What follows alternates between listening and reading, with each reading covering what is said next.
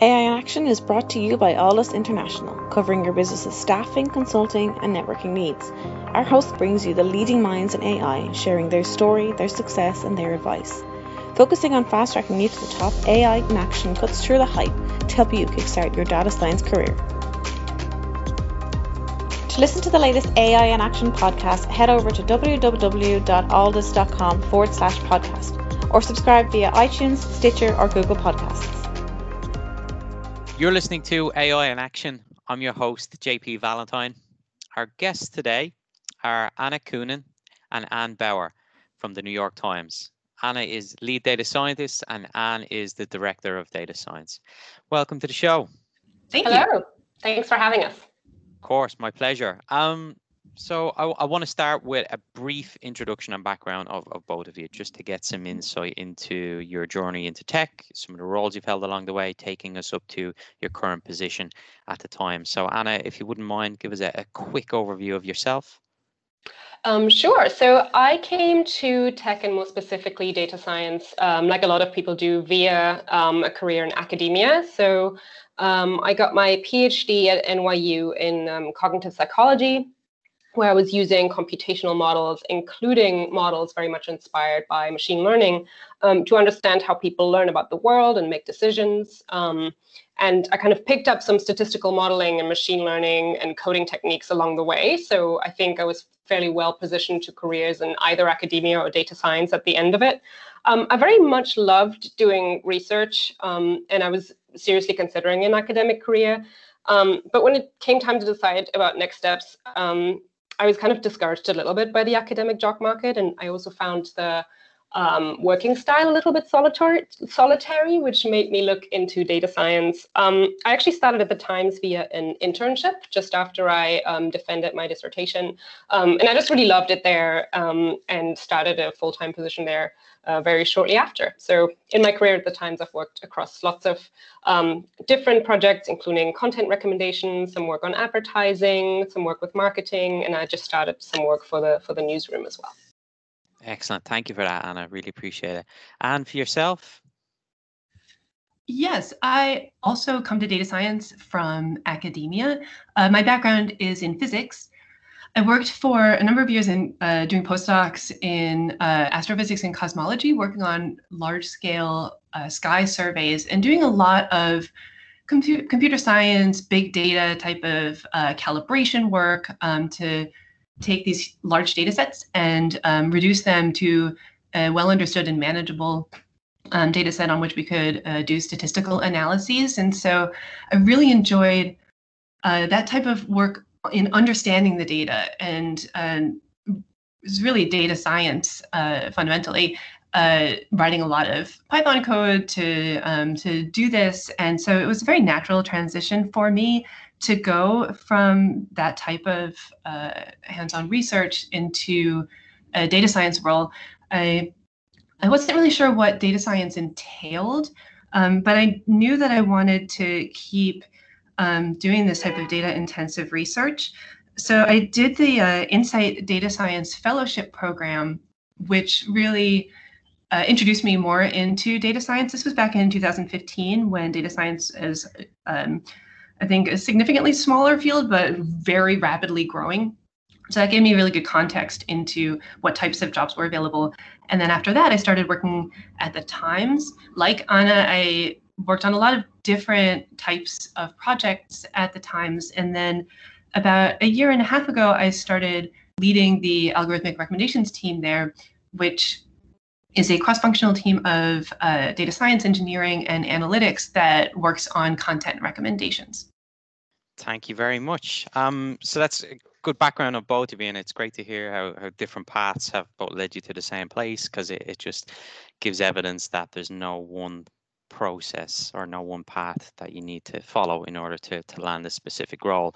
And I want to start with yourself. A question around what's happening at the Times in regards to content personalization. As we see the world moving closer and closer to personalization of news content, social media, advertising, can you give us some insight into what you guys are working on at the Times to personalize what we see as readers and subscribers? Yes. One reason I really enjoy working on content recommendations at the Times is because we work together with the newsroom on how best to use algorithms and personalization to really fulfill the intent of the newsroom editors. People usually read the Times because of the editorial judgment that goes into the promotion of our articles. And so our goal on our algorithmic recommendations team has been to combine this judgment and this insight with algorithms to really get the best of both worlds. So, for example, we're never going to personalize important breaking news events that everyone should be aware of. But at the same time, the Times publishes hundreds of articles every single day. And we want to use personalization to make sure that they can all reach the people who are interested in them. So, for example, we work with editors who typically might curate just a set of 3 articles that will show up in a block on the website. But working with personalization, they might curate a longer list of articles that then would be appropriate for that block, which we can use as candidates for personalization. This workflow of algorithmically recommending articles from manually curated lists is one that we've been using for years, and we are continuing to improve on it. And it's a great way to make sure that we're recommending appropriate content in the right places. This type of workflow also guards against the common concern of filter bubbles, where you only see content on a narrow set of topics or a narrow view that exactly matches your reading history. By drawing from distinct sets of candidates for different parts of the website, we can make sure that we're always showing a variety of content to our readers. Also, we make great use of an algorithm that Anna built that enforces a breadth of topics within a set of recommended results. We want our readers to be aware of the wide variety of content that the Times publishes, so we really put a lot of focus on these different ways to promote a breadth of engagement. Thank you for that. It's great to hear the work that you guys are doing on the inside to fight against the current of that filter bubble, because we know it's something that is existing on many other platforms. Talking on personalization, a lot of the personalization is driven by third-party data that's being bought and sold as a commodity, which organizations then use to target users. I'd love to understand what you guys are working on the data governance side, particularly how you're moving towards a different way of targeting readers and subscribers with advertising. Yeah, I can speak to that a little bit. So just to, first of all, add on to what Anne was just talking about, when we are talking about content recommendations, we only use data that we have available on a first-party basis, so we don't use any third-party data for that. And as far as I know, we never have. However, more broadly speaking, the Times is actually in the middle of a company-wide effort away from using third-party data across our marketing and advertising efforts, and moving towards a first-party data approach. So primarily just using data that we collect on our own users on our site, not looking at what they're doing on other sites. So one step for this last year was that we removed all third-party tracking pixels, and these are pixels like trackers from Facebook and Twitter, for example, from our homepage, our section fronts, and our article pages. And that means that we are no longer sharing what New York Times articles users are reading with these other platforms. So we used to share this data, we no longer share this data, and this obviously helps protect our users' privacy in that sense. From a machine learning perspective, it actually also means that we now have some new challenges when it comes to market on those other platforms. And this is actually an area where we're working on using machine learning solutions to increase our ability to do effective marketing on, say, Facebook and Twitter that doesn't use this data. So that's been leading to some interesting challenges for us. The Times is also looking to completely stop using third-party data to show targeted ads on our website by next year. That is our goal right now, remove third-party advertising by next year.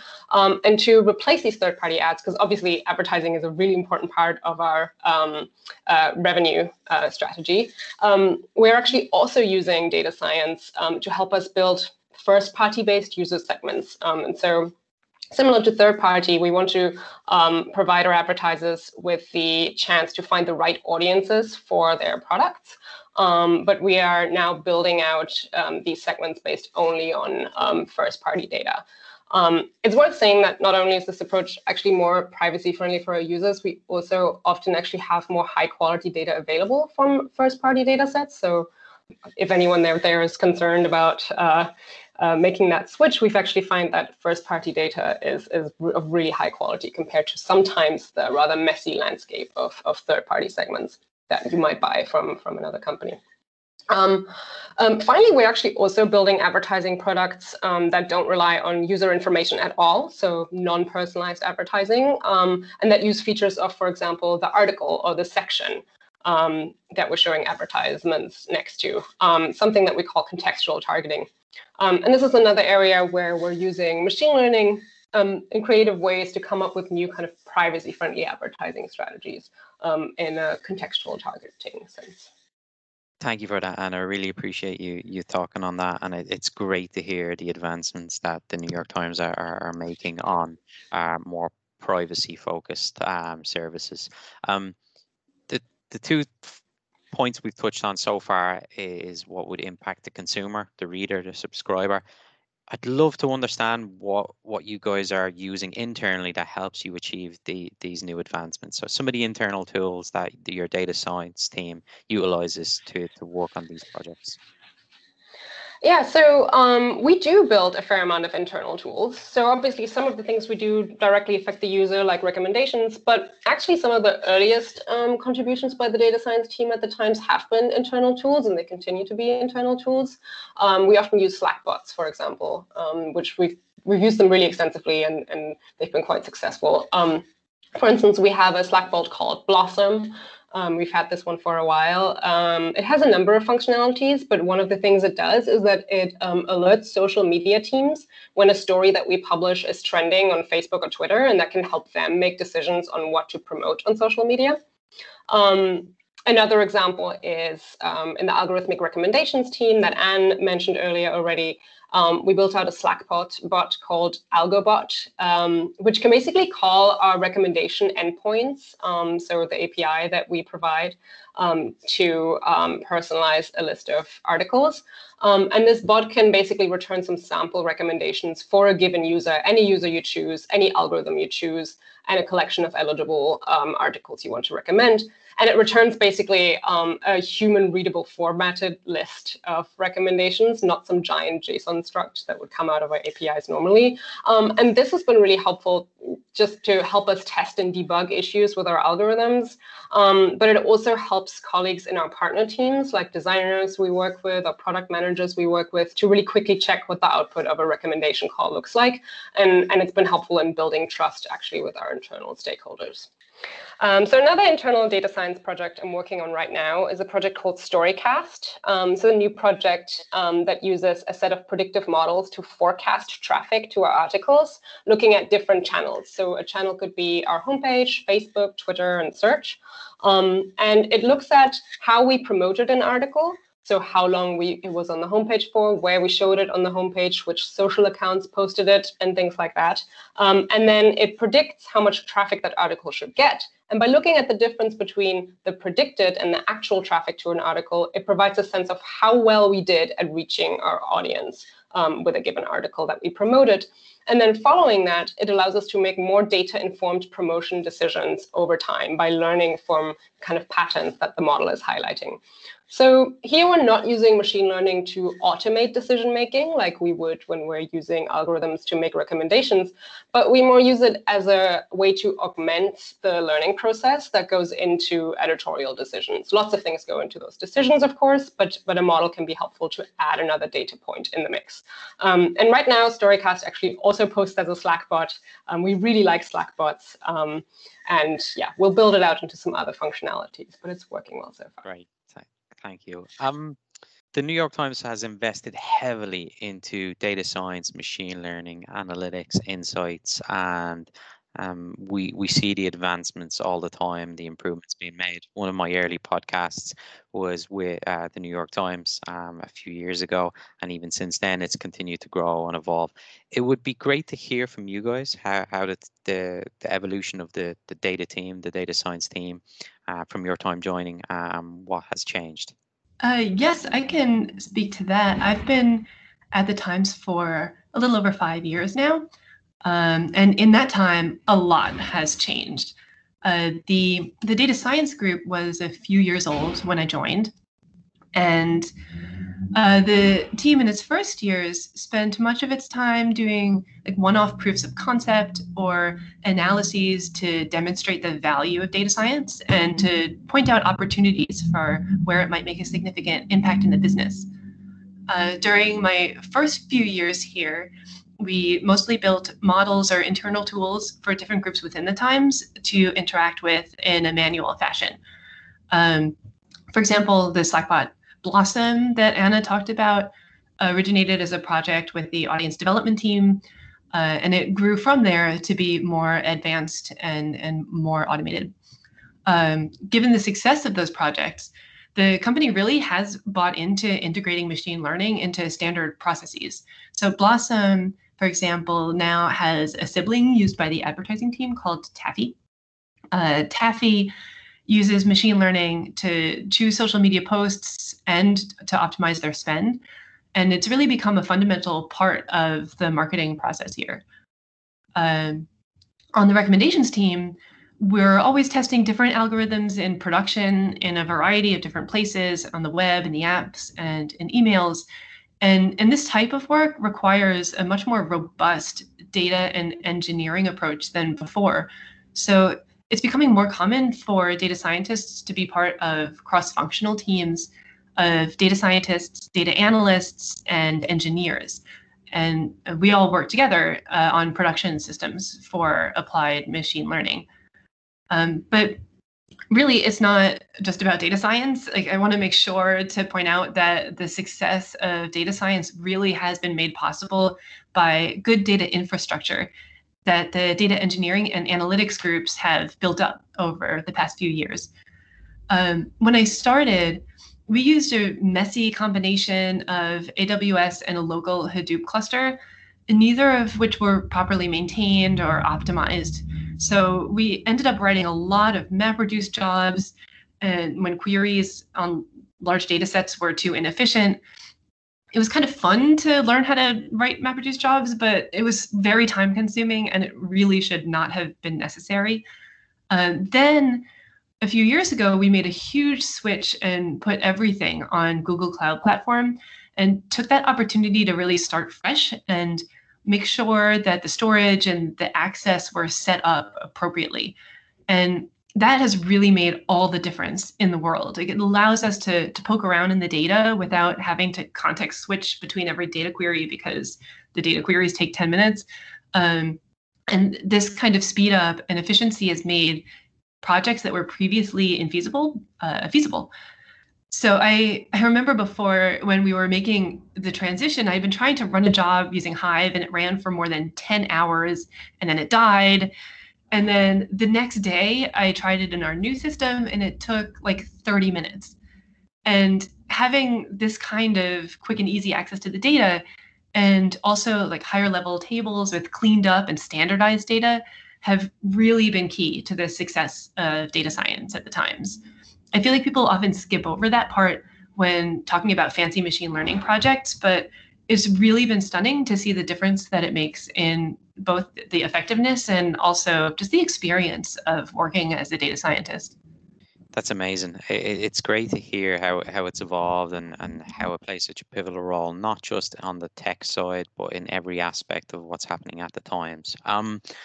It would be great to follow on that point then to talk about the various different career opportunities that have evolved and grown at the Times, whether it's from data visualization to data engineering, pipeline building to BI, to pure data science and machine learning. It'd be good to learn from you guys how you see that evolved and what continued opportunities there are going to be for people who are passionate about tech, but also want to work at an organization with a mission like the New York Times? So, like you said, we are indeed hiring in a lot of these roles you just mentioned. We have teams working on data visualization. Obviously, the data science team, we are currently hiring as well. We also hire summer interns if you're interested. Keep an eye open for those ads. And then we also, as of last year, I believe, have a machine learning engineering group. So if you're a software engineer that's curious about working very closely together with data scientists on building out machine learning platforms, those are some opportunities there that we're building out currently. Our analytics team is always growing, always hiring. They're doing wonderful work. I would say there are a lot of interesting opportunities. So please do check them out on our job site. Thank you both for that. Final question for each of you. I would love to get your take on what it's like to work at the New York Times and why you love it. You guys have both stayed there for quite a while now, which in an industry where we see people moving, every 18 months to 2 years, career longevity is a bit of an outlier more recently than before. What is it that you love most about working at the Times? I have really enjoyed just the people who I get to work with at the Times. I mean, obviously, it's inspiring to work at the New York Times. I mean, I've always been a fan of the paper. I've read it since I was little, and to work, well, back in the day, in the building and see, how it's made and really be a part of that, if a small part of it, is really inspiring. And to work with everybody who is there because they care about the mission of the Times and they know that it makes an impact. And it's a very kind of positive feeling environment to work in. And so it's something that it's hard to trade for working at a company that doesn't feel its own mission as strongly. Eric, I completely agree with everything that Anne said. I think the culture at the Times and the people it attracts have just made this a really, really wonderful place to work. I would also say from the perspective of just the day-to-day work, something that I really love about my role is the variety of problems that we get to work on. So not only do we work with teams all throughout the business, which always creates new and interesting machine learning challenges, we also have a lot of opportunities to get quite deep into the engineering around productionizing machine learning models, which I personally, it was new to me when I first started, but it turns out I really enjoy that side of the job. And then also on the flip side, sometimes some projects aren't engineering heavy at all, but because they are consumed by human beings, we have to worry about things like interpretability and communication of data science work, which is a challenge in and of itself. And I just have really enjoyed working on such a breadth of problems. And it's really kind of tested and challenged me in many different ways. That's it. Anna, thank you both so much for your time. I really appreciate you coming on and talking to us about everything that's happening at the New York Times and the innovations with the data science team, data governance, personalization, and the tools in which you're using to accomplish those goals. So we really appreciate your time. Thank you again for joining us. Thank you for having us. Great. AI in Action is brought to you by Aldus International, covering your business's staffing, consulting, and networking needs. Aldus offer an exec search program. Aldus can help you discover how data science and AI can transform your company. With our unrivaled network of C-suite executives and senior AI professionals, we offer retained search services across the US and Europe. Get the Aldus advantage. Become a member of the Aldus community and enjoy some of the following: AI meetups. Once a month, our community gathers to listen to some of the leading experts in the world of data science and AI. Our speakers come from all over the world, including Dublin, Boston, and Frankfurt. We also have our AI mentors. Our experts will provide mentoring to Aldus members. And don't forget our AI in Action podcast. Each week, we have guests from all over the world talking us through their education, career, and more. Become an Aldus member and get the Aldus advantage. For more information and to sign up for our newsletter, log on to www.aldus.com. That's www.aldus.com. Aldus International, empowering through AI.